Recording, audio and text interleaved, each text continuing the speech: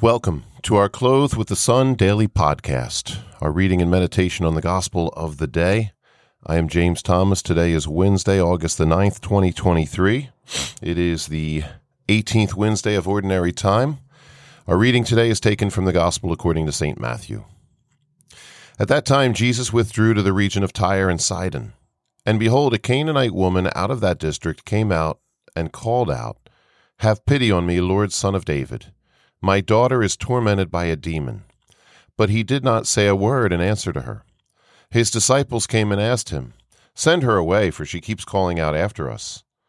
He said in reply, "I was sent only to the lost sheep of the house of Israel." But the woman came and did him homage, saying, "Lord, help me." He said in reply, "It is not right to take the food of the children and throw it to the dogs." She said, "Please, Lord, for even the dogs eat the scraps that fall from the table of their masters." Then Jesus said to her in reply, "O woman, great is your faith. Let it be done for you as you wish." And her daughter was healed from that hour. I have a great story associated with this reading. A friend of mine was going through a bit of a conversion experience and experiencing a lot of tragedy in her life, but also little by little drawing closer to the Lord. And I would talk to her about it from time to time. And one morning we were talking, and I don't know, she said something to the effect of, "You know what? I realize how unworthy I am. And that the Lord, if I were him, I'd want to have nothing to do with me." And so she was sitting there with her dog, and she just had this insight, and she said, "I'm going to pray. I'm going to go to church today, and I'm going to pray, Lord, I know I'm not worthy of you, so just treat me like a dog. I'd even love to just be a pet in heaven. Just treat me like I'm one of your dogs. At least then I'll be in heaven." And this is basically what she said. She was praying about it. She came up with it on her own. And then an hour later, she went to the noon mass that was near her house that day. And guess what the gospel reading was? It was this one. And, she's always asking the Lord for signs. And at that point, because of this conversion she was experiencing, she was really asking for them and really open to them more than normal, especially more than where she had been. And like I say, this was the gospel reading. After making that prayer, this was the Lord's response, like within minutes.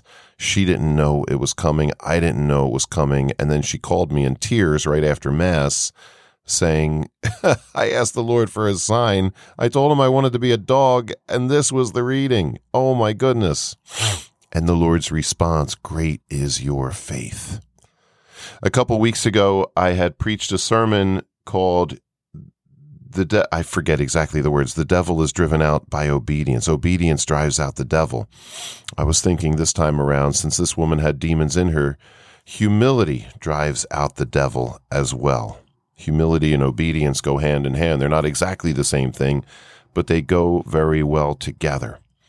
And I can think of various stories of things that I've experienced of people being delivered from demons, and when they didn't have that humility, when they thought they knew it all, they thought they had all the answers, nothing changed. They didn't get better. The demons didn't go away. I can think of so many stories, and I'll probably give a talk on this sometime soon just to, go through all my stories.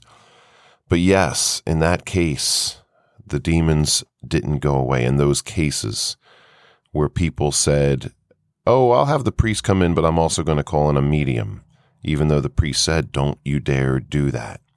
But I can think of one story where this family had a lot of things manifesting in their house, from sounds, banging, screaming, but then a huge grandfather clock was thrown across the room.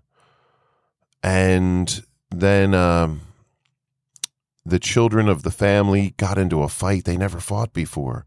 They got into a fight, and it was so horrible they had to call 911 because two of the girls beat the third girl almost to death. And so the mother said, "No, we need something to happen here." So I went over, and I knew them, and we prayed together. We did deliverance prayers, and there's a little sweet aunt in the rocking chair the whole time. And finally, I just said to the family, "Is there anything going on here that would cause the evil to come and to stay?" And they said, "Well, our little aunt over there, she sometimes reads tarot cards." And I said, well, bingo, there you have it. And we talked to the aunt about it, and she was so angry with us for saying this that she had to stop doing her tarot cards, and she screamed at us. And it was just interesting to me because, oh man, that's where the evil was, and that's where the evil was getting in. And they had some pretty bad stuff going on, and yet we had done the deliverance. This should all go away. But the fact is, the mother of the household was humble enough to say, okay, well, Aunt so-and-so, if you don't stop, then you have to go. I'm sorry, because God comes first, and I want to protect my family from the evil one. So she was humble, she was obedient, and then the aunt herself, although very nasty about it, originally just packed up her things and moved, but then after a couple years, she repented, and she apologized, and she said, I'm not going to do this anymore. I realize it was my fault. She had been bringing a lot of evil into the lives of her family members. So it's all about humility. It's the humility of Our Lady. Our Lady had the most to say of any person that ever lived, and yet she was quiet.